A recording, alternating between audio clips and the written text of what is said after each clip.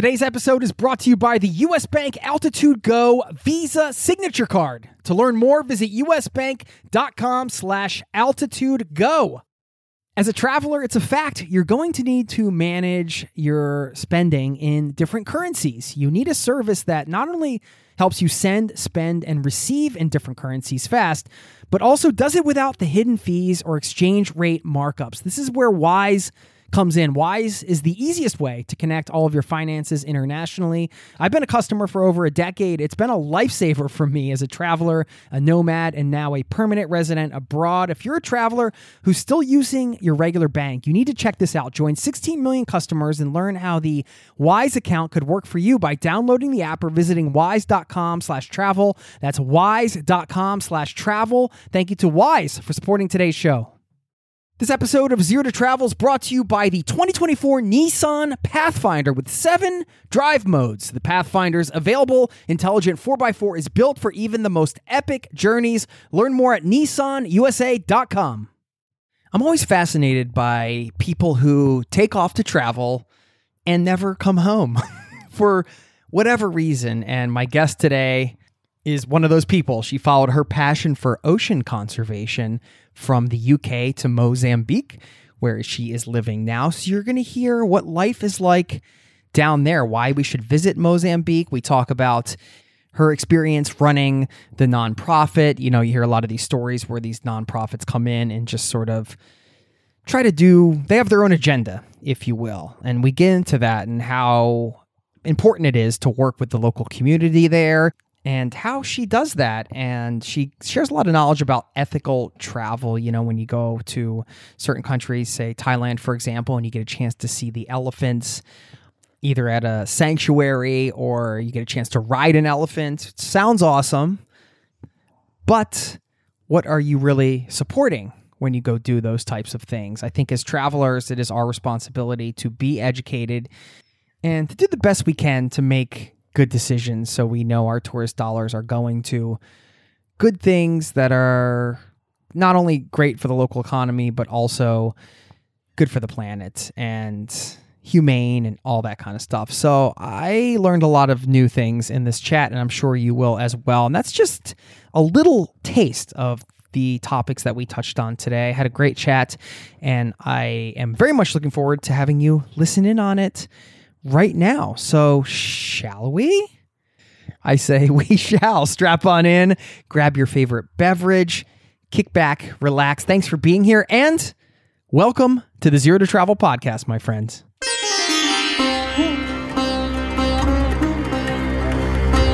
You're listening to the Zero to Travel podcast, where we explore exciting travel-based work, lifestyle, and business opportunities, helping you to achieve your wildest travel dreams. And now your host, world wanderer and travel junkie, Jason Moore.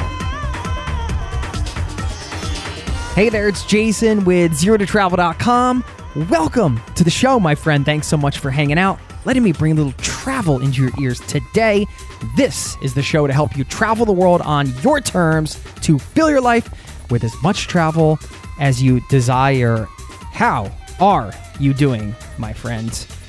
I've been touching base with a lot of people in this community, in the Location Indie community, which is the other community I run with my buddy Travis. And yeah, I mean, it's great being around so many positive people, because it seems like across the board, there are certainly ups and downs, but at least a lot of the people I'm interacting with are kind of seeing this as an opportunity to either learn new things or maybe just get back to the simple things. You know, living simply is one of the things that we talk about in this show, and you'll hear how my guest today is living down in Mozambique and how much different that is from her life in the UK. And one of the things we talk about is reverse culture shock and what it's like when she goes back to the UK. And yeah, you'll hear that in the interview. But this is something that's been coming up a lot, you know, for me personally, and probably for you too, and other people that I've been chatting with, this idea that, you know, I feel like during this whole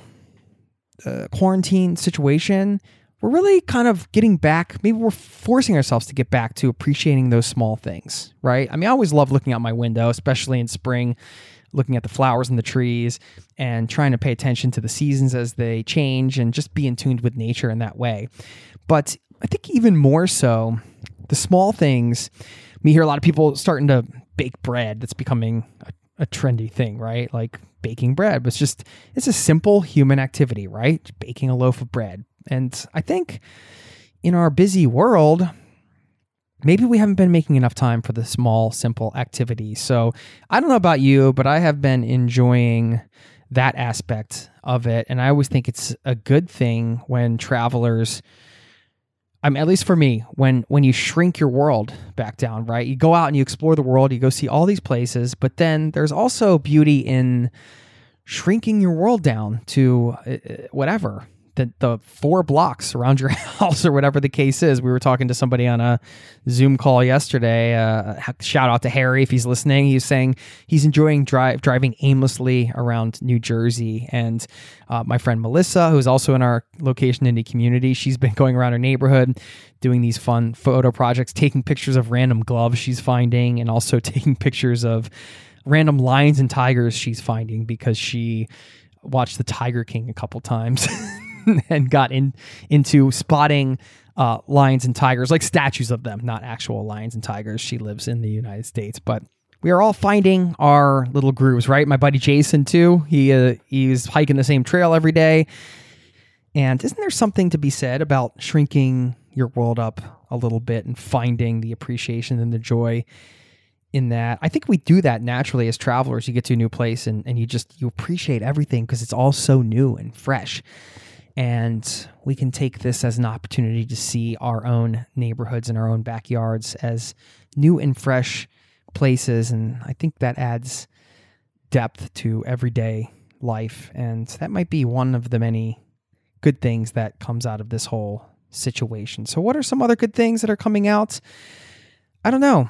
You let me know. What have you been up to? What are some of the interesting things you've been doing since this whole quarantine thing started? Drop me a line anytime, jason@zerototravel.com. I'm going to give a big shout out to somebody in this community at the end of this show. So stick around for that. Right now, I want to slip and slide into this interview for you today. By the way, if you haven't signed up over at zerototravel.com and you want to get on some Zoom calls and future events and things that we're doing, I'm creating a free workshop for you all right now that you can check out at some point here in the near future, and thinking about doing another live podcast. So all those types of announcements go out on the zerototravel.com email list. So if you just sign up over there, you won't miss the good stuff off the podcast, and you can connect with people in this community off the podcast and online, and hopefully soon in real life. We're getting there. All right, please enjoy this interview. Thanks again for listening, and I will see you on the other side, my friend.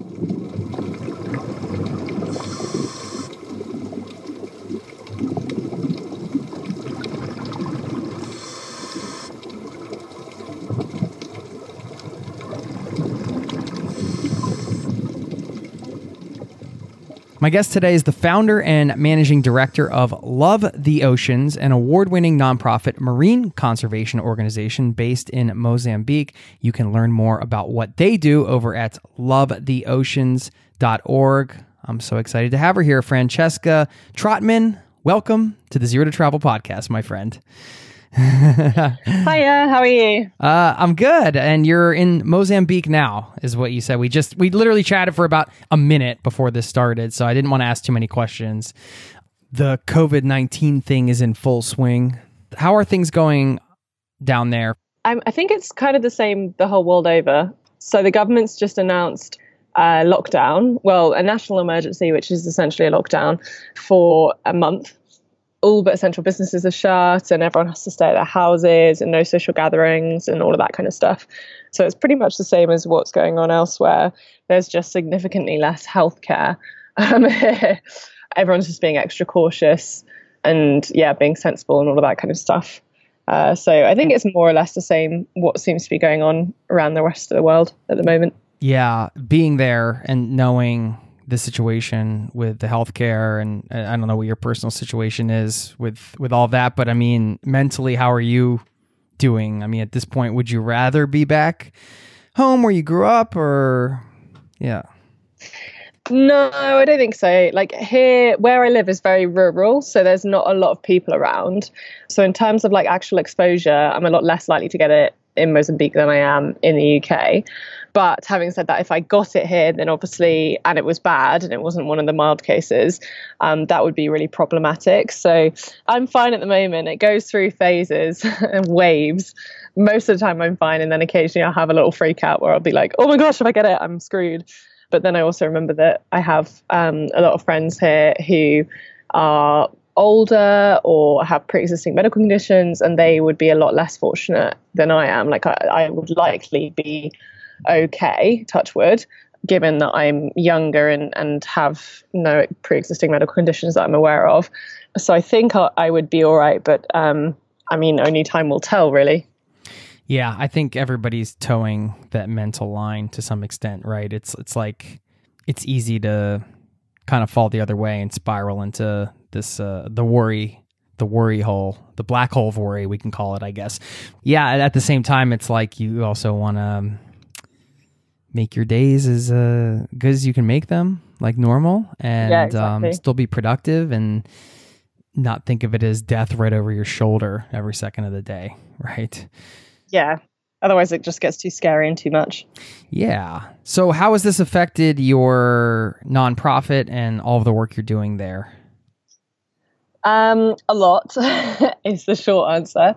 We usually have international scientists. We work with lots of different universities and all that kind of stuff. Everyone international has cancelled, at least, for now, basically, until July at the moment, but we obviously have no idea what's going on with COVID and when that will end and when travel bans will be lifted and things like that. So currently we're kind of hoping to get back to it in July, but that's still quite up in the air. But right now I would be running a course with Newcastle University, but they've had to cancel because of all the travel bans. So it's very quiet. I would usually be diving every day and community work and things like that, but all of our community works had to be cancelled because obviously people interacting and not social distancing is not something we want to encourage. And then we've got like all of our research, because it's a national emergency, all but essential businesses have to not run, which means our dive centre can't run, so the boats aren't going out, and the people that would usually run those boats as well are obviously at home self-isolating and being socially distanced. So that means that we can't do a lot of the research that we wanted to do. So it's all kind of come to a standstill at the moment, really. And we've moved a lot of stuff online, spending more time on like online campaigns and kind of education through online means rather than anything else, which is fine. It would be nice to be out and be doing stuff and everything be normal, but obviously normal is not something that's happening in the world right now. Working on big projects, or you're running a company or a nonprofit like you are, there's so much going on day to day that sometimes it's hard to press pause and actually take a big picture view on like where you're at. But this is almost like a forced version of that, right? Yeah, I'm just wondering if that's doing anything for you differently, like personally or professionally. Not necessarily with the whole organization, but what it has meant is that we've got a bit more time, which is basically we've always been time poor. And now we're obviously time rich, which is a very weird situation to be in, because everything with the organization has always been very fast moving, fast paced. And now suddenly we're having to just pause everything and think about how we can fill this time constructively. Like Pascal, for instance, he's our community outreach manager, born and raised in Mozambique, locally to our base. And he now, like, we've been meaning to do it for a while, but now he's finally got some time to do some online learning and doing some modules and distance learning, some university courses and things like that. It's helpful in that way, and we're finding time to do things that we potentially didn't think about before. And especially with like the online stuff, people are having to get very creative because everyone's just moved online. So it's thinking about coming up with new campaigns and how to interact with people that's not going to bore everyone, and how to kind of add variety. And obviously it would be great to be running as normal, but we are trying to utilize this time and kind of do the things that perhaps we didn't have time to do before. Were you growing up in a rural area like you're in right now, or were you in a more densely populated area? What was growing up like for you in the UK? I kind of grew up in I would say suburban, like it was, I lived next to a wood, but we still had like normal neighbors in the neighborhood, and you could go trick-or-treating within walking distance as a kid kind of thing. So yeah, kind of suburban. Spent a lot of time outside. My nickname when I was a kid was Wild Child. My mum even made a little sign for my door, which hung on my bedroom door for like 10 years. I mean, doesn't that kind of reinforce the wildness, right? Like if she wanted you to calm down, that's not a good way to do it. Yeah, I think I was just always like, my brother's always been, he's very intelligent, and he's always kind of been very straightforward, academic, all of that kind of stuff. And I've always just been a bit of a loose cannon. So I think my folks were just kind of like, sure, just go ahead and be free. And then just trusted that I'd kind of come back to it and I don't know, grow up kind of normal. Yeah, my childhood was quite, suburban, normal. I did a lot of sports and stuff, spent time outside, a lot of swimming. And then I learned to scuba dive when I was 13. And that was kind of the big game changer for me. So then I just spent all my time, all my free time, reading books, watching documentaries, David Attenborough, Jacques Cousteau, all of that kind of stuff, and fell in love with the marine world. And then from about 18 on, 16 to 18 onwards, I was kind of traveling either with friends and then boyfriends or solo. And it was always going somewhere where there was a good sea, where I could go dive and see some beautiful corals. Right. That was your passion, diving. So you were traveling for the diving scene. Yeah, always have and probably always will. I even though I totally get the land stuff. So for instance, I was in Egypt last year. I do underwater photography as a second job, and I was shooting for a liveaboard, which is basically like a boat that you go on for, I don't know, like a week period. I think most of them are. I was shooting for this boat. So you basically just live and breathe diving for however long the cruise is. And I decided that I'd never been to like Pyramids of Giza or any of the like big temples or anything before. So I wanted to do a bit of culture. And although that was really incredible, and it was like mind blowing to obviously go and see these temples that are thousands of years old, for me, it's always just like, it's the sea primarily. And then if there's something cool on the land nearby, then I'll go and see that. But it's about like the nature kind of primarily for me. I mean, you're a marine biologist, so it's not like you were just reading books about these things and becoming passionate about it. You actually followed this all the way through. You followed your passion through, and now you've created this nonprofit, Love the Oceans. It's always interesting to me because I'm one of those people that some people I know, they're like, I want to be a doctor. And then they're like, they know that young and they just do that. That's like the thing. And that was not me. I was sort of like all over the place. But it sounds like you found your passion pretty young and you just kept at it, which I think is a beautiful thing. It's like you find something you love, and if you're getting the support and the encouragement to do it, why not, right? Be around the things that you love. My mom took me to the London Aquarium for my 8th birthday, and that, like, I was pressed up against the shark tank like a weird little kid. So sharks were always kind of like the thing that the animal that I'd, like, I think most kids attach to dogs and stuff, but I attached to sharks for whatever reason. And so that was kind of the reason that I became like obsessed with the marine environment. And then the more, I think it was just a thirst for knowledge. Like the more I read about stuff, the more curious I was. And then when it came to university, I just knew that I didn't really find anything that interesting apart from the underwater world. Well, actually, I was big into music as well. I did music A-levels and stuff and played instruments, but my parents did not want me to be a musician. They said it was an unreliable career. So I chose marine biology instead, and now I run a charity. So make of that what you will. So it was kind of like a toss-up, really. And then I just did marine biology because it was supposedly a more reliable career. I started the organization while I was at university. So I did I came out here on a photography internship in, when was that? 2013.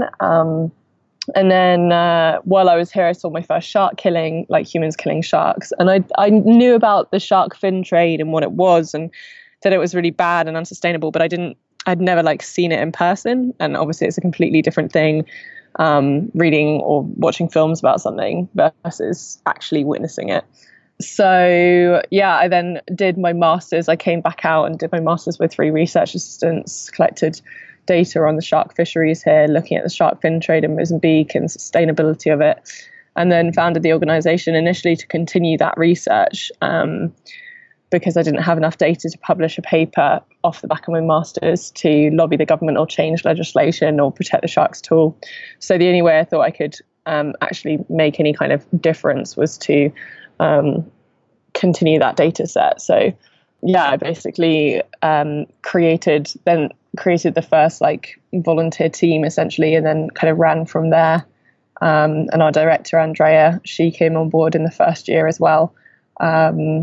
And yeah, we've just been kind of running since. So it's been a wild ride. That was since 2014, right? You've been running? Yeah, so I founded it in November 2014 was the official registration. We really started work in July 2015 because I graduated and then flew straight out here. And then, yeah, since then we've kind of been working mainly seasonally. We've done a bit of off-season work, but mainly from like March to October time. And now we're just beginning to work all year round. Well, I love that way of thinking. Just to pull something out of here really quickly, it's just this idea of, you can go a couple different ways when you're at that point where you're like, all right, I don't have enough of a data set here, I need to continue my research. It's like, well, you could go out and try to get grants and try to get other people to give you money. You're just like, you know what, I'm going to take matters into my own hands and just create this foundation, which I think is I don't know, it's a great way to approach things, I feel, right? It's like kind of, you can only control what you can control. And I think that's a huge lesson we're all learning right now in real time with everything that's going on in the world. I think I'm lucky because both my parents are entrepreneurs as well. So it kind of didn't really even like creating my own thing. I mean, it was scary, don't get me wrong. And like, I definitely, I had like a 3-day panic period that I allocated myself. Like I knew that something big would have to happen. Like I'd have to register the organization and I'd be like, oh no, I can't possibly do that. And then freak out for 3 days. And then I'd do it on the 3rd day. So I gave myself like this 3-day panic period to just freak out over things. And I still kind of use that now, but I don't know. It just seemed like the best solution to a problem in terms of like getting action done quickly and being able to continue that data set. It just seemed like the best solution, rather than, because grants can be very sporadic and they're so unpredictable and you just don't know like whether you'll get it. You can invest a lot of time on a grant proposal and then not get it, and you've just kind of wasted. I mean, you've still got obviously what you've submitted, your proposal that you can recycle and use for other grants, but still it can be really tricky to navigate that field. So I just thought that, starting a charity was, I don't know, simpler, I guess. Yeah, it is scary in that way. Like every small thing is like, oh my God, what am I doing? I don't know what I'm doing. This is crazy. What is it about the area? Was it just because of the nature of the work that you were going to be pursuing? And you mentioned, being interested in sharks, the shark fin industry, but was it just that, or was it that you fell in love with Mozambique and this area? It was probably threefold. So it was partly like just the work, like the problem was here and that's what I wanted to investigate. Then it's also a very typical area. So where we are is very normal in terms of like the coastline of Mozambique. So by developing a strategy that can help this community, it has the potential to be replicated up and down the coastline, because this is just such a typical area. And then on top of that, obviously, I fell in love with the country and the people and the wildlife. And it's a really, really amazing country, and just, well, I call it home now. So okay, you live there? Yeah, I have my residency here. it's just the most amazing country and most beautiful people and wildlife that I've ever come across in my travels, at least. In what way? Well, for our wildlife, we have humpback whales June to October, and they are very plentiful. We have loads and loads of humpback whales, like so many that in the mornings the humpback whales are sleeping, and sometimes it's difficult to move the boat around because you just can't see them, and they're everywhere. So we have loads of humpback whales, which is amazing. They're one of my favorite animals. We have a lot of sharks. We have dolphins. We have whale sharks. We have manta rays. We have all of the sexy species of marine animals that kind of people travel the world to go and see.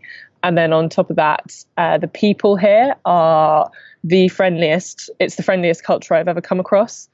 Especially our local community. Like, it's actually rude not to wave at someone, even if you don't know them. So you just constantly are waving while you're driving past people, and it's a very welcoming community. And yeah, I don't know, it's just definitely one of the friendliest cultures that I've spent time in. And I've never felt like in danger or threatened in any way. Here it's always been very, very friendly. Did you move there by yourself, or did you have a partner in this organization? Did you bring a team down there? How did that work? I mean, it's a pretty big step to move to a foreign country in that way, especially one where you're not really established. You're really coming in as an outsider. I mean, I live in Norway, but my wife's Norwegian, so I came here because of that. That's an example of kind of, half of us is based here, Yeah. People ask me this, and I think it sounds weird when I say it, but the way it happened, it wasn't weird for me. No, I don't have a partner here or anything like that. I came out here alone for the photography internship when I was 19, I think. Anyway, and I've always loved travel and adventure and stuff like that. So that was the first time I'd been to Africa, I think. Yeah, I think that was the first time I'd been to Africa. But even that wasn't, I don't know, that scary for me at that point, because I knew where I was going. It wasn't like a random, like I was doing an internship where I knew there was like somewhere, an end destination kind of thing. I wasn't just randomly backpacking. From there, I actually stayed, that internship was based in this bay, which we're still based in now. So I actually made friends in the 2 months that I was here, and then it just kind of built from there. So it was then sort of organic. Next year I came out. Yeah, so the next year I came out and I brought 3 research assistants, and we spent 4 months here. And my friends that I'd made the first year that had come out were still here. So we kind of built on those relationships.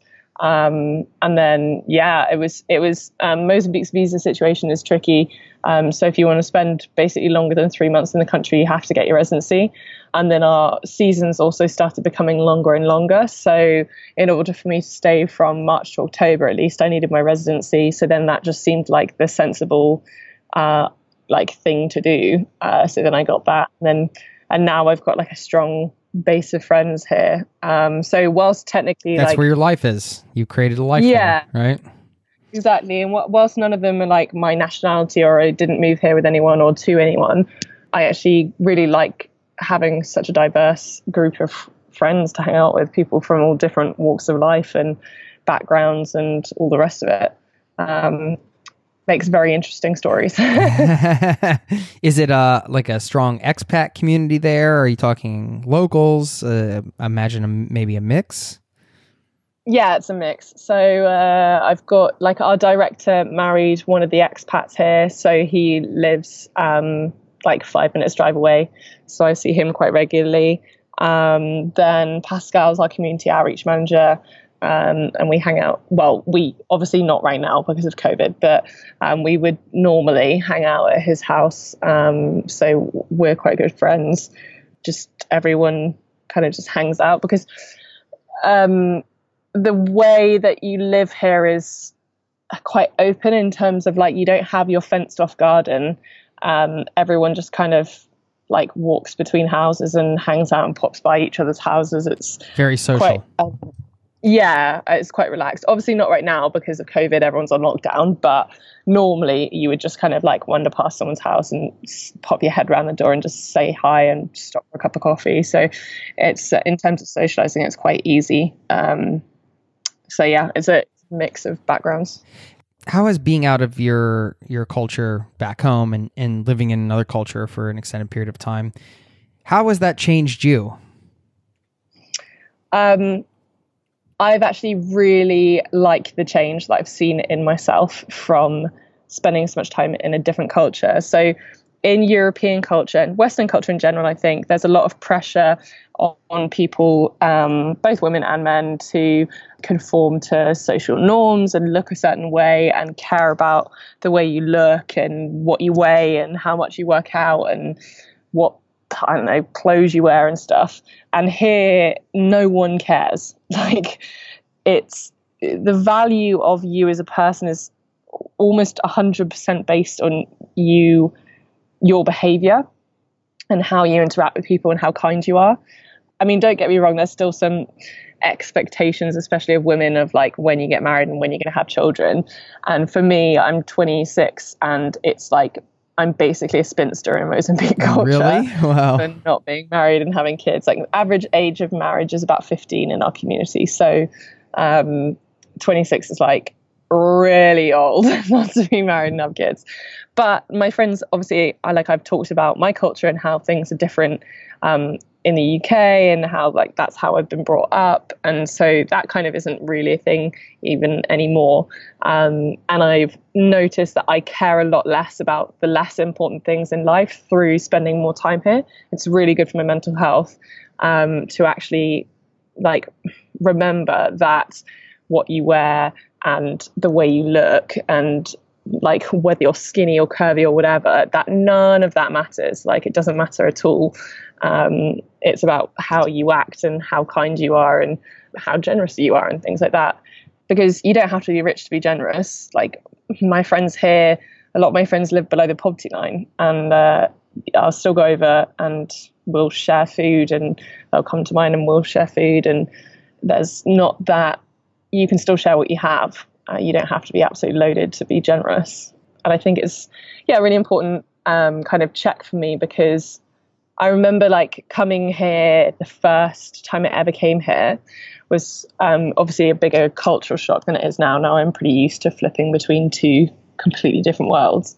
But when I first came here, one of my friends asked to borrow the equivalent of about $30. So he has 2 wives. You're allowed multiple wives here. And he has he had 9 children at the time. He's got 10 now. And he asked to borrow $30, and that was the equivalent. So that bought him electricity for his family. I think it was for 6 months. And for me, I got back to the UK, and I think I got back in December, and I had to get a winter coat, and I was just stood in the shops, and I remember standing there getting absolutely furious because all of the winter coats were obviously way more than that. And in my head, I was like, but Eugenio's family now has, like, I can buy so many people electricity. And it's just that it can really mess with you for a while. So you have to be really careful that you handle that carefully. And at some point, you do have to kind of draw a line and say, okay, these are the different worlds that we live in. Whilst it's really infuriating, you have to be realistic about what you can achieve and stuff. And so getting people to fundraise in the UK is very successful. And that's one of the best ways to bring that money then over to Mozambique. But you can't just go up to random people on the street, because they just don't like care as much, essentially, because they don't have that personal connection. So me getting angry in the middle of H&M because of a coat being expensive doesn't make any sense to like your normal person who has no connection to Mozambique whatsoever. So you also have to kind of do a reality check and kind of be like, hold on, I'm getting into my headspace because of my experience, and I need to make sure, like, you can do stuff to improve that situation, but you also need to make sure that you don't get in your own head too much, and you know where to draw the lines and stuff. I'm sure there are aspects about life there, daily life there, that maybe the UK version is better or more enjoyable in some way, I imagine. Are there some things you miss? Yeah, luxury. Yeah. I live in a straw hut here. So there are a lot of creepy crawlies, which I'm not a big fan of.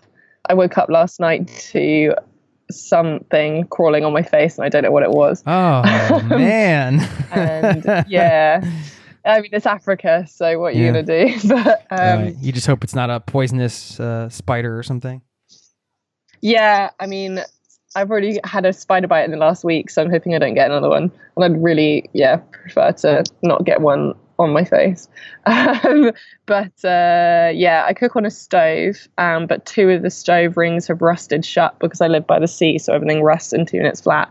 So I've become like quarantining on one stove ring with no oven is difficult. Like I think I've missed being able to cook. Like I really like roast vegetables, for example, like honey and lemon roasted veg, and I can't do that right now because I don't have an oven.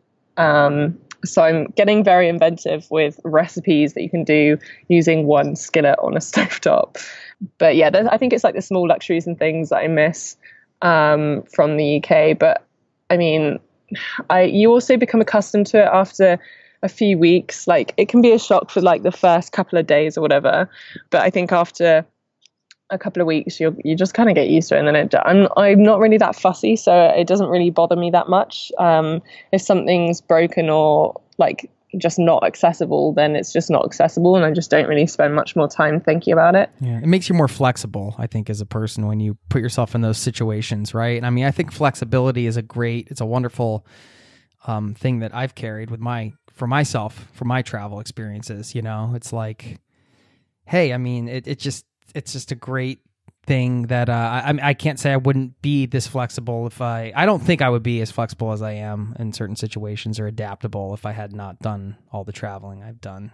But who knows? Yeah, definitely. I'd be a completely different person if I hadn't spent as much time as I have in this straw hut. Like I think I'd be fussier. Like I look at some of like my peers or family, and sometimes they can complain about stuff where I'm like, really? Is that worth complaining? Well, isn't that like the UK way? Don't you complain about it? Yeah. Isn't that kind of like part of the culture, right? Yeah. So I think it actually saves me energy because I just don't waste the energy worrying about stuff that's either completely unchangeable or not worth the worry.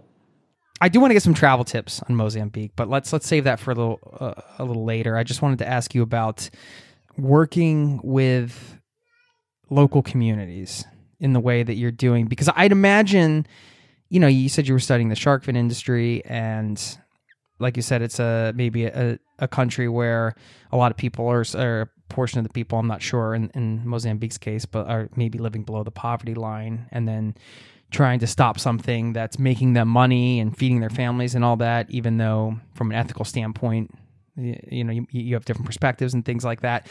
How do you balance all that? And this could be for not just somebody in your case, but I mean for travelers too. Yeah, so for us, it's we're not removing a source of income. You've got to, if you're telling people that you can't, like that I don't know, finning is bad kind of thing, then you need to be providing them with a financially feasible way to live more sustainably. So we actually have a lot of education projects, and we have an alternate livelihoods plan as well, which is basically coming up with new ways of making money. So we have like a honey harvesting project and an aquaponics project. We also teach swimming, so moving people from netting, which you can do from a boat, over to spearfishing. But in order to spearfish, you also have to be able to swim. Most people in our area can't swim, so we also teach swimming. So some of it's about thinking about why people live the way that they live and what barriers they have in the way that stop them living more sustainably. And it's picking apart that and ways in which you can help without making assumptions, because assumptions are a really big bad thing to do when you're traveling, assuming that a culture is a certain way or assuming a need is there, without actually checking. So we do like needs assessments every year. I meet with the elders, who are basically like the mayors of each community. We work in 2 communities, so I work with 2 elders, and we meet with them. We talk about what they need and what they want from the year, what the biggest community needs are right now, how we can help. And we have a very transparent relationship. They actually own part of the project, so we talk about budgets, and like it's basically very transparent. And I think being very transparent helps that relationship hugely, because each party can just knows what's going on and can trust the other party. So there's no kind of like hidden anything there. And making sure that you don't assume that a need is there when it might not be. So people associate like poverty. When you think of poverty, you think of a lot of kind of stereotypical things that go along with your image in your head of what a poverty-stricken Africa looks like. And that may not necessarily be what the area looks like at all. And you need to kind of think about that, and how helping people out of poverty you may think it looks one way, but it might actually look completely different. Yeah, having an open mind with that, I would imagine, is huge. Like, you have to basically eradicate your preconceptions. Yeah, or like the things that whatever steady media diet you were fed growing up on a particular region.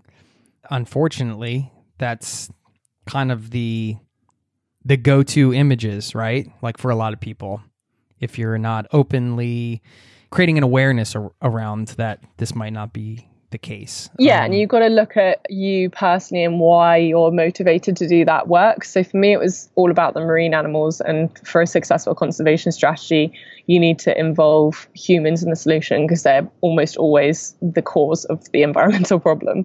But it's also about, like, in Africa especially, there's been a lot of like colonialism, and those kind of traits are still in existence around, really, because it just is so historic. So like Mozambique, for instance, was colonized in the 1400s, then it was white ruled, and it had apartheid South Africa next door in right through the 1900s.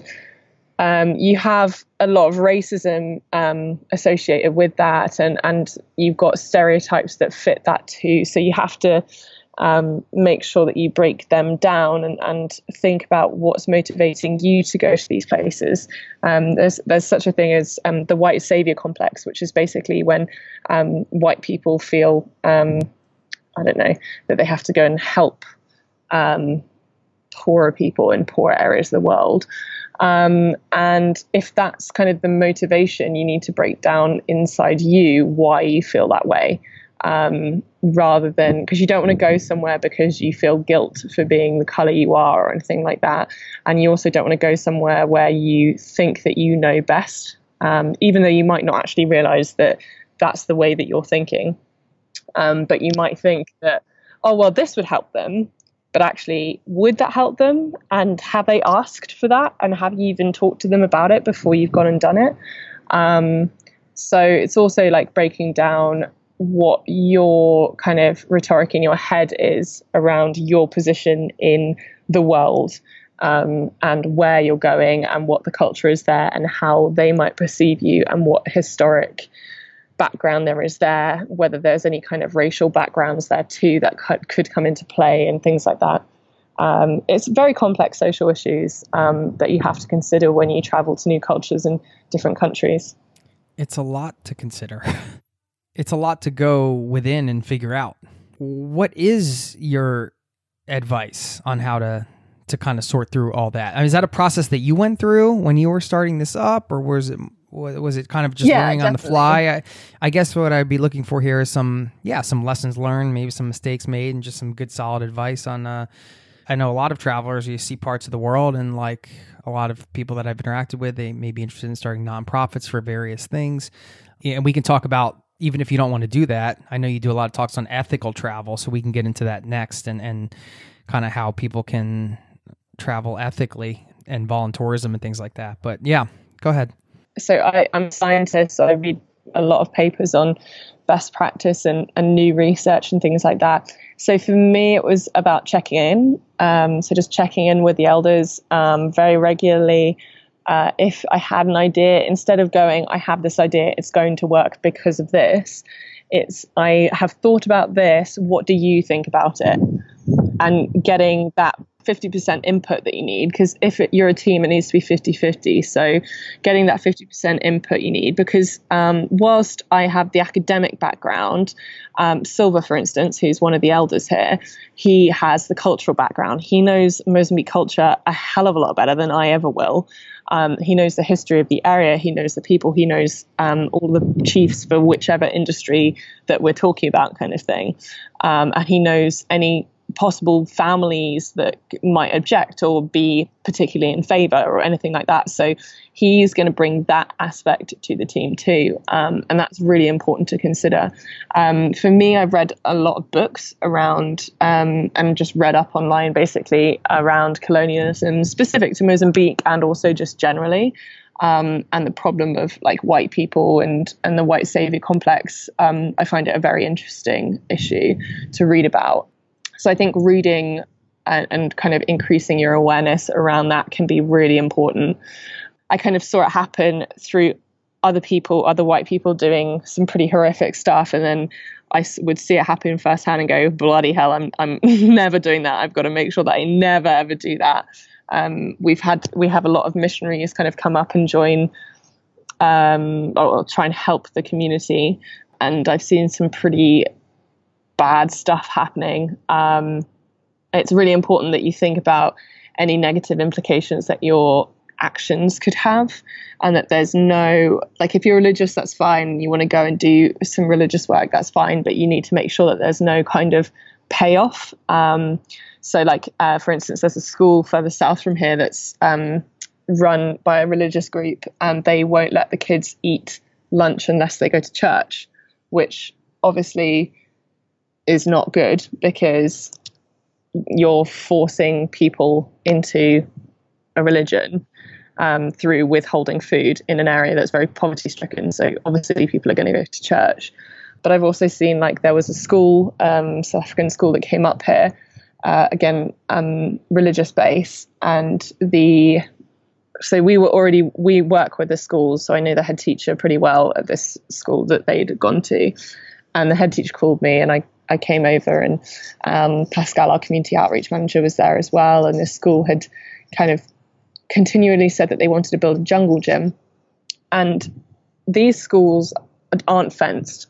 So Mozambique families are very big, and generally you'll have the older kids looking after the younger kids. So often the older kids will bring their 2 to 3 year old siblings to school with them and then sit them just outside the classroom and keep an eye on them while they're in their lessons.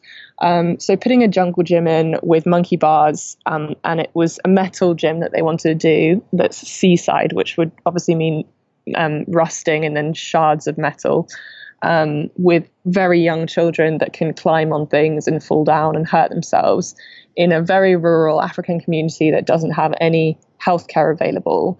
You are asking for a broken arm for a kid. Like, you can't do that kind of thing. And the teacher tried to tell, the teacher of the Mozambique school had tried to tell the teacher of this South African school. And the South African school hadn't checked with the Mozambican school if they could even do this. They just walked into the school and said, we want to help and we want to do this, rather than saying, do you need help? Would you like us to do this? I got very frustrated because the head teacher of the South African school kept saying he wanted to do this. And I had now got involved in the conversation. I was like, I think you need to think about the needs of the community and whether this is appropriate. Maybe you could help out with some of our projects that have already been agreed by the elders and the teachers and stuff. This teacher wasn't backing down, and the head teacher of the Mozambique school asked to walk around the grounds with me, i.e. have a private conversation. And so Pascal, our community outreach manager, myself, and the Mozambique head teacher had a walk around the school, and the Mozambique head teacher just said, look, why don't we just let them do it and we'll take it down after they've left? And I was like, but that is such a waste of time and money. Like, the money that they're spending on that can be used to construct some of the next classroom. There's a whole building team here that's Mozambican that needs, like, we could build some of the next classroom with that money that they're using. And it's just such a waste. And eventually we got this South African teacher to back down. but he wanted his kids to do like physical labor. And I was like, yeah, but if physical labor isn't what's actually required of the job, then like, why? And he was like, look, and these are his exact words to me. He said, look, I don't care if you get the kids to dig a hole and you fill it in with cement after we leave. I just need them to do something. And I looked at him and I was just like, look, sorry, we don't do that. You're going to have to work completely separately because I can't associate with you. And I think seeing stuff like that happen when you see other people act in such an atrocious way, I think that can be a real awakening, where you see it and you're just like, wow, that is so inappropriate. I need to make sure that I'm never, ever, ever perceived to do that. And although you might not intentionally do it and you might not see it from someone else's perspective, it is really important to kind of put yourself in someone else's shoes and think about what impact you could be having on those people and the way that you're being perceived and who you represent as well. Because that teacher, his actions, whilst I'm sure a lot of the kids and probably a lot of the teachers at that school wouldn't have acted the same way, he's still representing that whole school. So it's also important to think about that as well. So yeah, it's a very interesting issue. That's a crazy story. And I'm sure I'm just like extrapolating that and thinking about all of the different scenarios going on around the world and you know, a lot of people being, of course, well-intentioned, but maybe not thinking things through or working closely enough with the local community. So thanks for breaking that down for us a bit. I think this ties in well with the ethical travel question, volunteerism. You mentioned you do a lot of talks around the UK about this in an email you sent. People maybe not being aware of what ethical travel looks like. And this goes back to, I mean, you're on the ground, you are ingratiated in the community there, but, you know, a lot of us may just be traveling, but wanting to volunteer or do different things along the way. You mentioned ethical animal interactions too. I mean, there's a lot to consider with that as well. I mean, I know like visiting elephants in Thailand, for example, is a popular thing. And I don't know much about, because I haven't done that or gone and done research on that. So yeah, I would love to hear your tips on how people can suss out what they can and can't do basically, or what they should or shouldn't do. Yeah, I think ethical travel is a difficult one because there's basically loads of legislation around the UK and around the world with different travel companies, depending on where their headquarters is and where they're a registered company. There's different health and safety legislation, but generally there is some health and safety legislation in place. However, with ethics, there is no legal legislation in place. So an organization can have its headquarters in America, in Norway, in England, wherever. But if they run a project in, I don't know, Thailand, let's say, they can do elephant riding if they want to. And there's no legal thing stopping them from doing that. Elephant riding, a lot of people don't know, but basically, in order for someone to be able to ride an elephant, that elephant has to go through, I can't remember the Thai word for it, but the translation is breaking of the soul, which is basically when the elephant is tortured for a week or longer. It's tied up, it's literally cut and burned and tortured in lots and lots of different ways. And then they introduce a healer. So they introduce one human that then looks after that elephant and brings it back to health. And that healer is the person that you see walking around with a bull hook to guide the elephant, supposedly. And so elephants are wild animals. They're not meant to be ridden. You can't ride an elephant on safari in South Africa.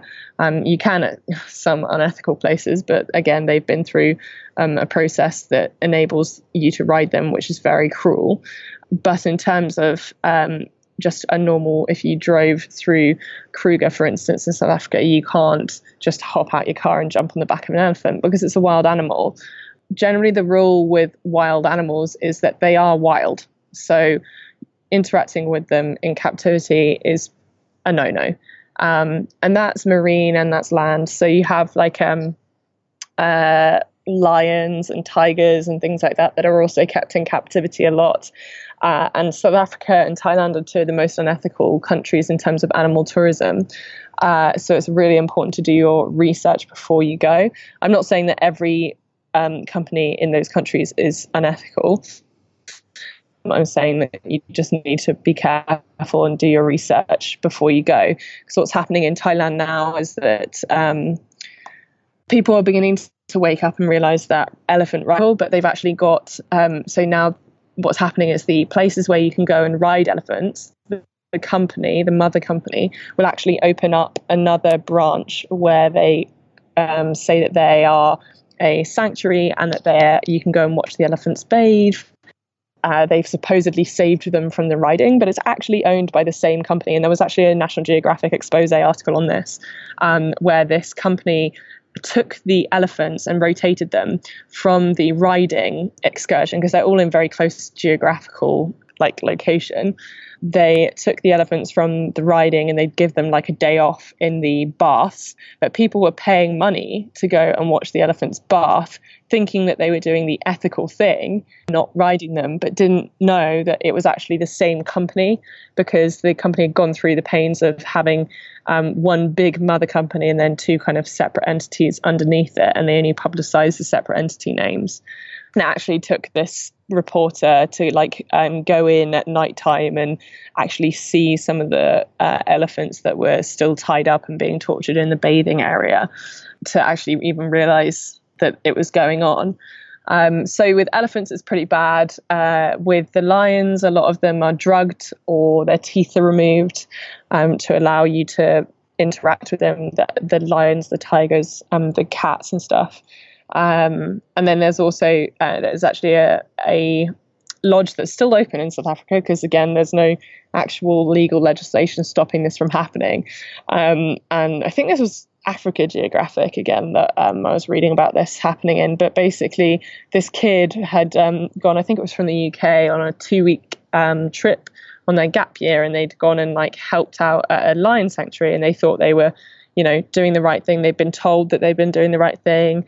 And this girl had gone and volunteered and spent 2 weeks feeding lion cubs and, cleaning out cages and stuff. And she'd gone home and she was boasting about it, as you do when you go to somewhere that you really, really enjoyed. And she was telling all her friends about it. And then she was telling someone about it in a coffee shop, and someone overheard. And the person was like, "Oh, are you talking about this place?" And she was like, yeah. And then they were like, "Oh, you should look into what happens to those lions when they get older." And she then began to dig. And it turned out that this company that still exists and still does this, and whose website is better than ours when they talk about education and research, it's so disconcerting to read. But they basically make money off the cubs when they're small cubs, because the tourists can come in and they'll feed them, and they go through a lot of tourists every day, and they make a lot of money from that. They then rent those cubs out to parties as well. So the cubs can go to clubs and stuff like that, where basically drunk people pet them. Once they get to a little bit older, a bit bigger, then you can do a walk with the lions experience. And then once they're fully grown, they just vanish from this supposed sanctuary and rehabilitation center. When she was there, she asked them what was happening, and they kept saying, "Oh, well, they're released, they're rehabilitated, we've released them into the wild." But the thing is that when you rehabilitate an animal, they cannot come into contact with humans, because humans are a predator. So if you rehabilitate an animal, if you go to a rehabilitation center and they're saying, "Oh, you can pet this, it's being rehabilitated," that's a lie. That's just straight up a lie. And there's no legal things stopping them from saying that either. So they can legally tell you that, and it can just be completely false. Basically, after a lot of digging, she found out that the lions were being sold into what's called canned hunting. And canned hunting is essentially where people come and they pay a lot of money. It's very popular in America, and they're one of the biggest clients in South Africa, Americans. But you pay literally thousands of dollars to go, and these animals are put into a cage, which is it's big-ish, but it's not like a big open savanna kind of thing. But they put some trees in there and they make it seem like you're hunting. But the animal has been trained to perceive humans as friends. so doesn't have that natural fight or flight instinct. And it's also in a very much smaller cage, and this person is armed with proper goggles, night vision goggles, and a gun and all the rest of it, and has people with them. But essentially they pay to hunt this animal that's then shot, and they get the mane of it, and they can keep it, make a rug out of it, and all that kind of stuff. So it's, again, very unethical, because these animals are just bred for profit. Like they spend their younger years being petted and fed by tourists, and then they are sold to be shot. So there's a lot of things to think about there. When it comes to marine life, again, mammals are a big no-no. So there's a big argument at the moment, because a lot of educational centres are saying that they need one animal of that species to be an ambassador. And there is an argument for that if they have a background which means that they can't be released into the wild. So if they were bred in captivity, but bred in captivity is still a grey area, because if that company's bred it in captivity on purpose, then obviously they're just doing that to make money. If they, there's a rehabilitation centre in South Africa where they have a lion that's from a circus. So obviously a circus lion cannot be released into the wild. So I guess that's kind of fair enough if you have that as an ambassador. But there shouldn't be loads and loads of different animals and of the same species as well, that are all being labelled as ambassadors. So it's really important kind of to pay attention to that as well. There's a lot of problems with a lot of dolphins in captivity, because dolphins in captivity are usually caught from the wild. There's a really good documentary called The Cove. I'd recommend watching it. It's called The Cove. It's by the Ocean Preservation Society and Rico Barry, who runs the Dolphin Project. And it's about dolphins in captivity and how most of them are caught in Taichi in Japan.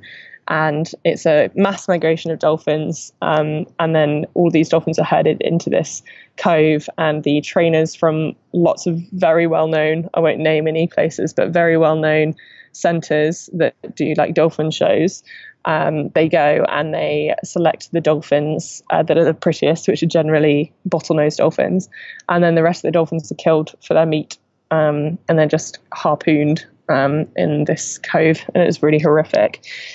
And on top of that, you've also got the psychological part for the animal as well. So dolphins and orcas are mammals, so they have bigger brains than we do. They have more of their brain working more efficiently than we do as well. And keeping a dolphin or an orca in captivity is like locking a human in a bathtub for 50 years. You're going to go insane. The only time an orca has ever killed a human has been in captivity. There have been none in the wild, and that's because of psychosis, essentially. I mean, it sounds like you just should not do any animal experiences. Come to terms with the fact, if your dream's a swim with the dolphins, then too bad. You can swim with them in the ocean if they come up to you, right? Yeah, I think it needs to be wild interactions. So it's important as well that if you're interacting with them in the wild, it's done in the right way too. So there's an organization called the World Cetacean Alliance, which is basically this global organization which lots of other organizations, dive centers, marine operators can all sign up to. And they develop best practice on how to interact with a dolphin or a whale.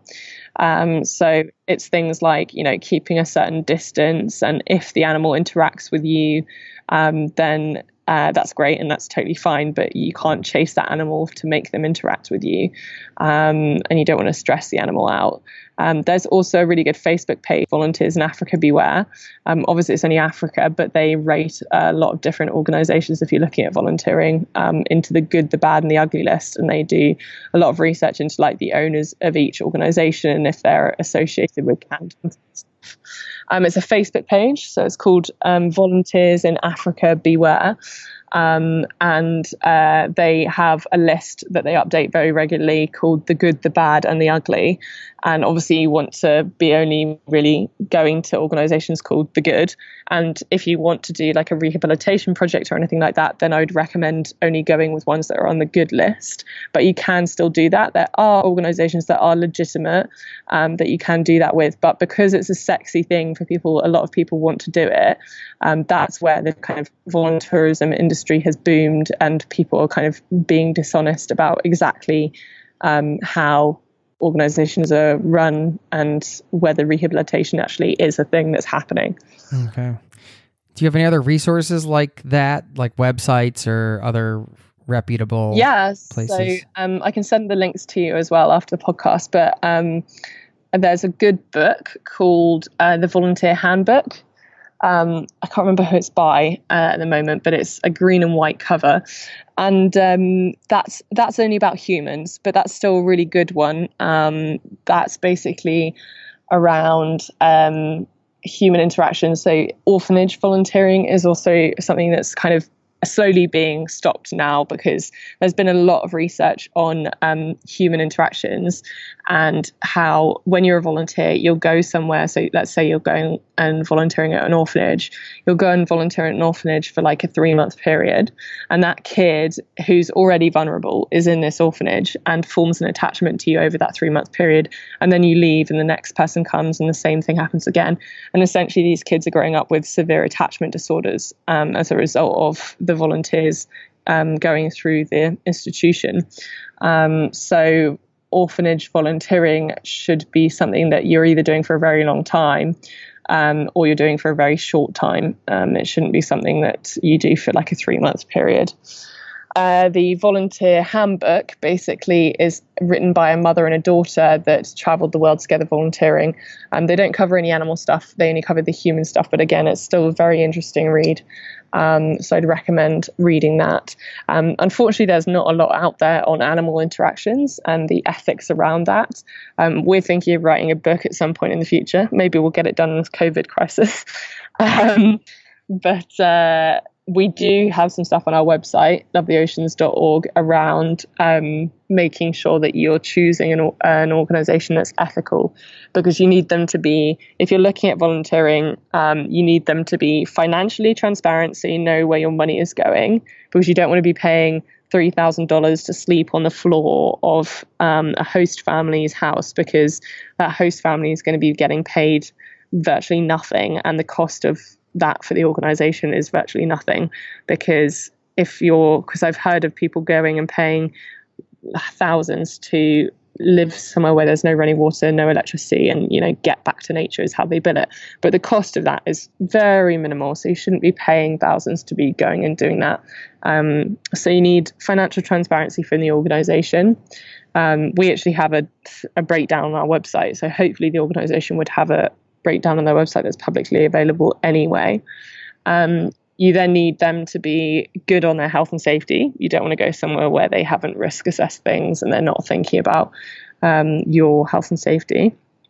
And then you also need them to be good on ethics as well. So if you're going to be working with under 18s, they should have asked you for a criminal record check. And if they haven't, they don't care about the kids that they're working with. There's been historic cases of like people going abroad and volunteering with children. And if they're not checking your record, you could be a paedophile. And there have been cases of paedophiles going abroad and abusing children abroad. So yeah, they need to be checking your record. They need to be interacting with animals ethically. They need to be, if it's an aid organization, they need to be providing aid, but not creating dependency, because dependency of a community on a charity that could dissolve at any point is not a good thing, because when it does eventually move away, that community will be screwed. So thinking about the longevity project too. Thank you for all that. I mean, it's a huge topic, obviously, and I mean, this is sorry. No, it's, I mean, we could have done a whole podcast on that, I'm sure.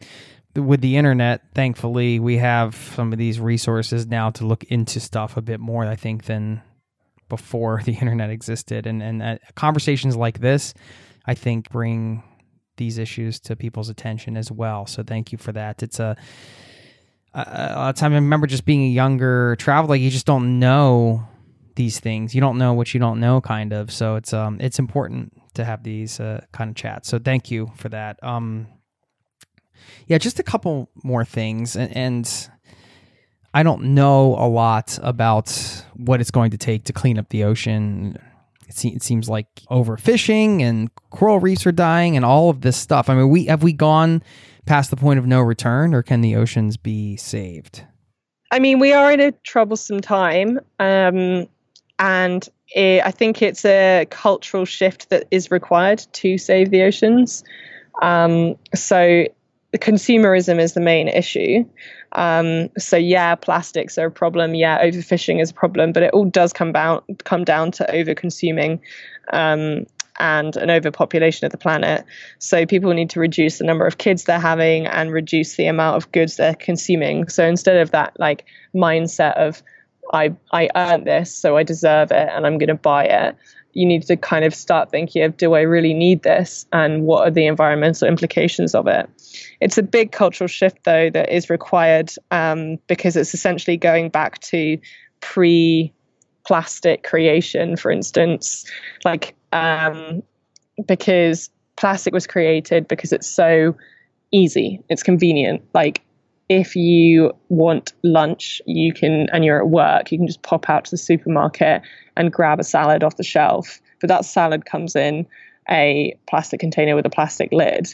And whilst that's a 2-minute use for you, that tub then lasts for 400 years. So it's a really big impact that you're having as a result of that food. But to be able to change that, you then need either the supermarket to start stocking stuff that's plastic free, or you need the person to pre-prepare their food. So it's more effort, basically. And it's a complete different mindset that we need to get into to solve these massive environmental problems that we're facing today. With all of these things that we've talked about, I mean, how do you, and especially you being so close to these issues, working with your organization and, seeing these things firsthand, and obviously you're a marine biologist, you've read a lot of other books related to ethical travel and all of these issues. Is it tough to kind of stay positive about the world? Do you know what I mean? Like, is it sometimes just kind of like, man, what the hell's wrong with everybody?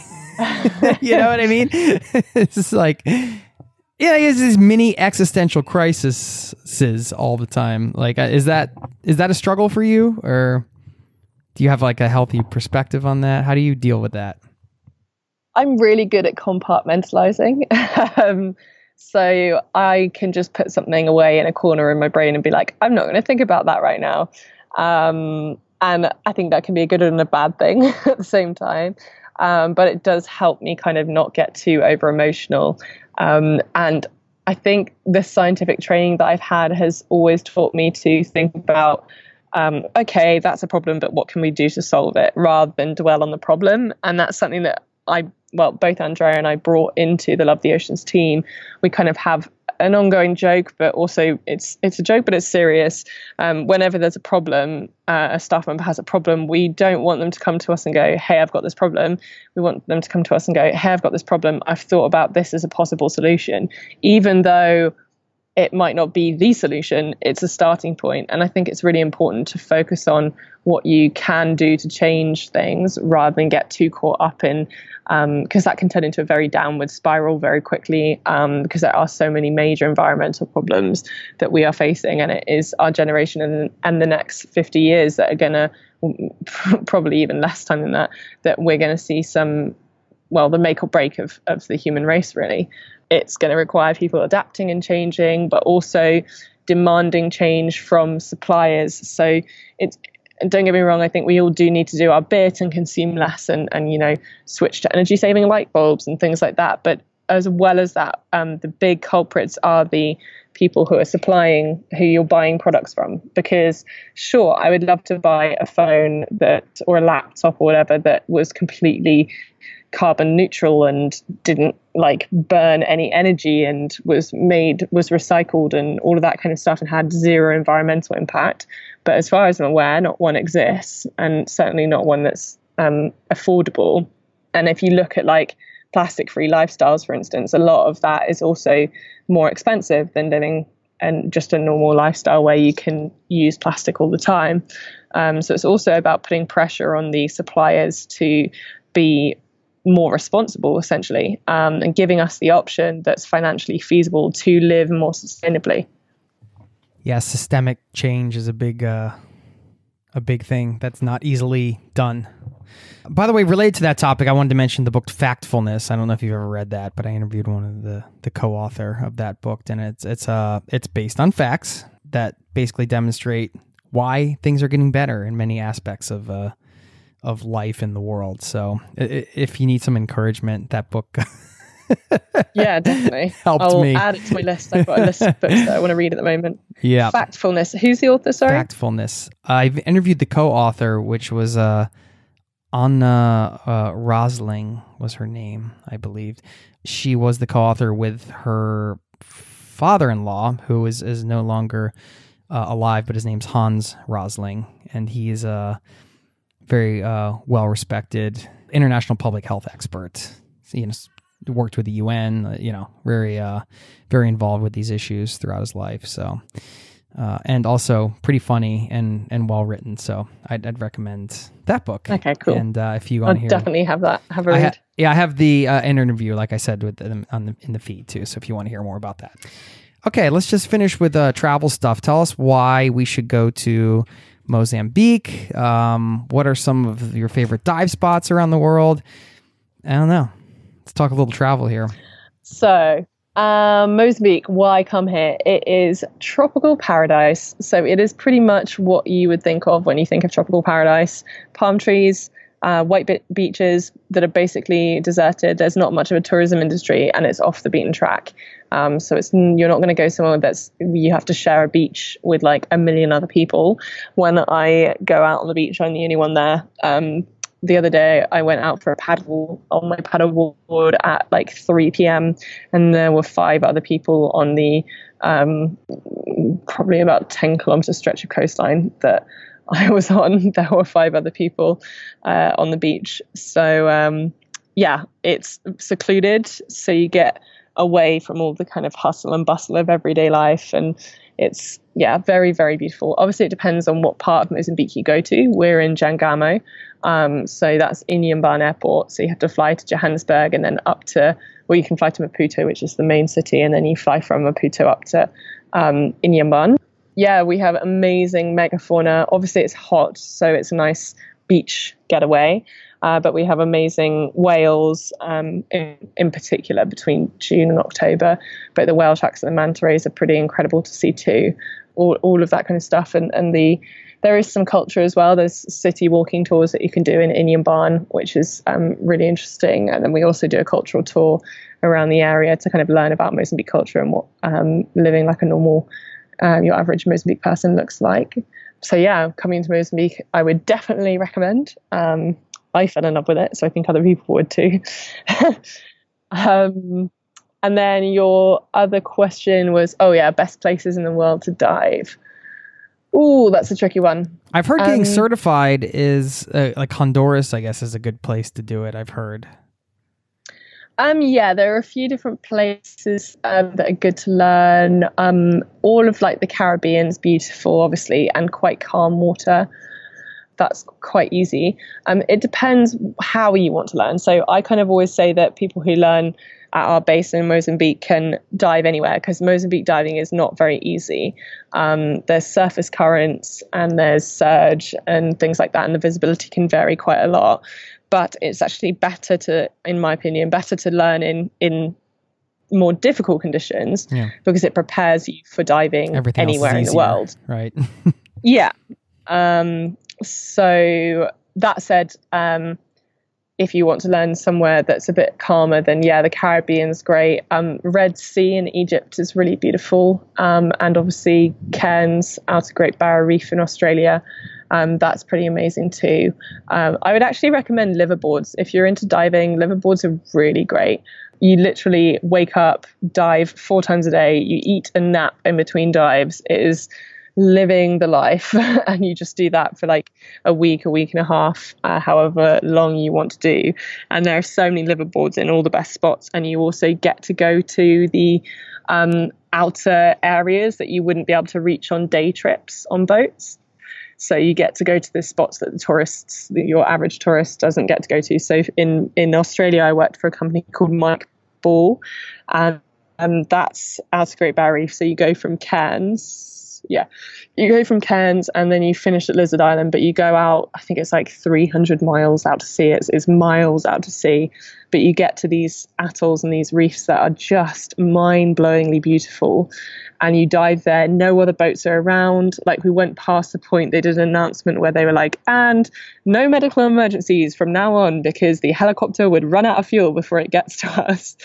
So yeah, you get to go to places that are really out there if you go on liveaboards. So Outer Great Barrier Reef was amazing. Mike Ball also includes a low-lying flight over the Barrier Reef as well, which is really beautiful to see it from the air. But I was recently in Indonesia working for Mermaid Liveaboards, which is again another liveaboard company, and Indonesia is mind-blowingly beautiful. If you want corals, that is the place to go. Corals and manta rays. It's just such abundant sea life. The corals are just like layered. It's amazing. It's like in Finding Nemo, when all the fish are right at the beginning, where you've got like traffic jams of fish and it looks like a motorway of fish. That's what Indonesia is like. It's really incredible and stunning, and it's slightly more difficult diving, so I wouldn't really recommend learning there, but there will be some places in Indonesia. I was in Raja Ampat, which is a marine reserve. Again, you get to go to some of the really off the beaten track areas, and you don't see many other vessels while you're out there, which is kind of the dream really for divers. But there's also like Indonesia obviously is loads of different islands and quite widely spread. So there's lots of different places that you can go. But once you're certified and you feel confident in the water, I'd recommend getting to Raja Ampat, because that's just some pretty incredible diving. The visibility is, I was shooting in like 50 meters, probably more viz. And yeah, that's pretty amazing. Red Sea was pretty cool too. That was a couple of years ago now.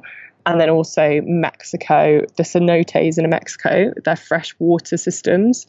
And some of them are glaciers have formed them, and some of them meteorites have formed them. So some of them are straight down, those are meteorite ones. And some of them are like kilometers and kilometers of cave systems, which are pitch black. So you have your torch and your buddy has their torch and your instructor has their torch, and that's the only light. And you swim through these insane underwater cave systems. And the visibility, again, it's freshwater, so it's really, really amazing viz. It's like swimming through the air. So those would probably be my top places, recently at least. Sounds like a pretty epic list. Yeah, now I'm at the point where I'm just kind of bucket list diving, because I do photography in Januaries, and I'll pick a country that I really want to go to, and I'll go and find a job there for a few weeks, just as a freelancer. So now I'm at the point where I'm like, I'm just going to go to each of the places that I really, really, really want to go to. So I'm hoping Galapagos next year. That's meant to be really insane. And again, with the liveaboards, Darwin's Arch, which is the place where you get like all those insane photos of the shoals of hammerheads swimming overhead, that you can only reach on, I think, a handful of liveaboards, maybe even less, actually get out that far, because it's quite far. You can't do it on a day trip, from what I understand. So again, kind of look into staying overnight on a boat. If you do that, I would recommend taking seasickness medication. Because if the weather picks up when you're out, then that can be tricky if you're not good with rough water. Right. Thank you so much. I mean, of course, your website is lovetheoceans.org.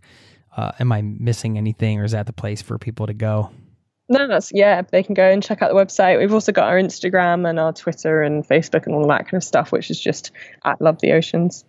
Can you send us a picture or two, or send it to me and I'll post it up with the show of you, maybe where you're at down in Mozambique, or maybe just a couple shots of, so we can get the vibe of what it's like down there? Yeah, definitely. I can definitely do that. Awesome. Thank you so much for your time, and best of luck with everything that you're doing. I know you're doing some great stuff down there, and it's much needed. So congratulations on everything. Thanks for you've having done me, so Jason. far. And yeah, absolutely. Thank you so much. Thank you.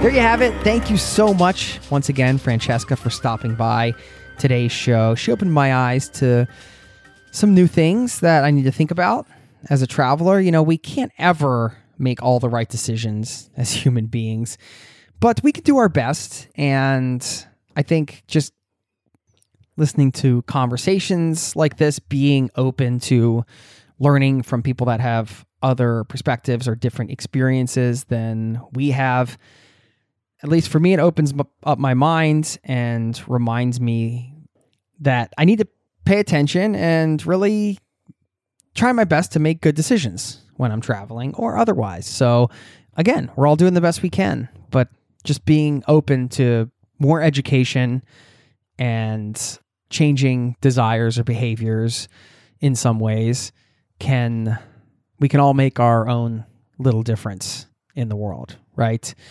Just by acting as individuals, we can make a difference. We do make a difference. Might seem small, but of course, extrapolate that. If thousands or millions of people are doing that, then it's not so small. So your actions matter and your choices matter. And you matter to me, my friend. Thanks so much for spending time here with me today. I have to give you a couple things before I let you go. One, a huge shout out. I got an email the other day and kind of blew my mind, started tearing me up a little bit.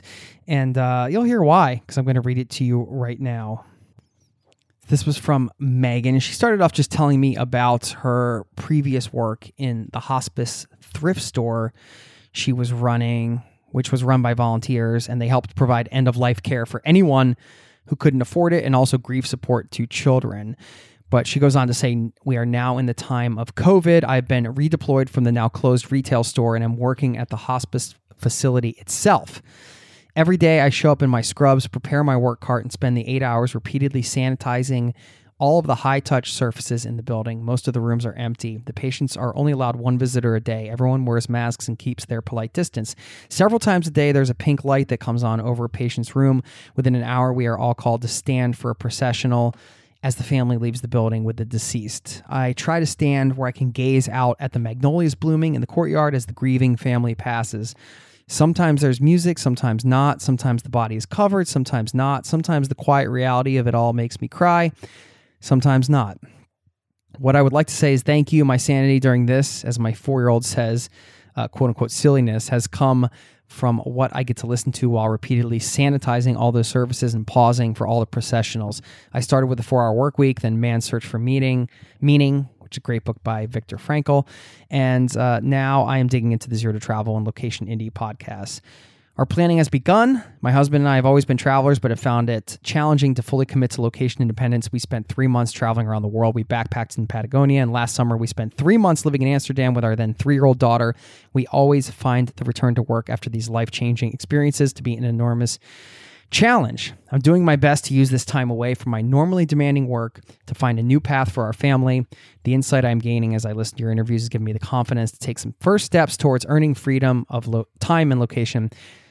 Sorry, that was a lot. I just want you to know that even as we are all stuck close to home, your work is appreciated and important. Thank you again for everything you're doing. She signed it, much love and appreciation. And, much love and appreciation to you, Megan, to everybody that's doing their part and also on the front lines, which I can't only imagine how intense and traumatic that is. Much love to you, Megan. Much love to you all. Stay safe. Stay healthy. Hey, humans have been through a lot in history, and we're going to get through this too. So stay strong, my friends. I love y'all. And I'm going to leave you with a quote from another name I'm going to butcher. I mean, how do I pronounce this? Tsoknyi? Tiznoki Rinpoche? There you go. That's the best I can do. Who said, let yourself become that space that welcomes any experience without judgment. Let yourself become that space that welcomes any experience without judgment. Hope to chat with you soon, my friend. Go ahead, if you forget to do it, now is a good time. Sign up over at zerototravel.com, and you can hop on our newsletter list and get invited to some of the online events we're doing, so you can connect with other people in this community. We'd love to see your face around there. And of course, you can get in touch directly anytime, jason@zerototravel.com. So I'll let you go about your day. Thank you for your time. Have a wonderful day, and I'll see you next time, my friends. Cheers. Peace. This podcast has been brought to you by zerototravel.com. Ideas and advice to make your travel dreams a reality.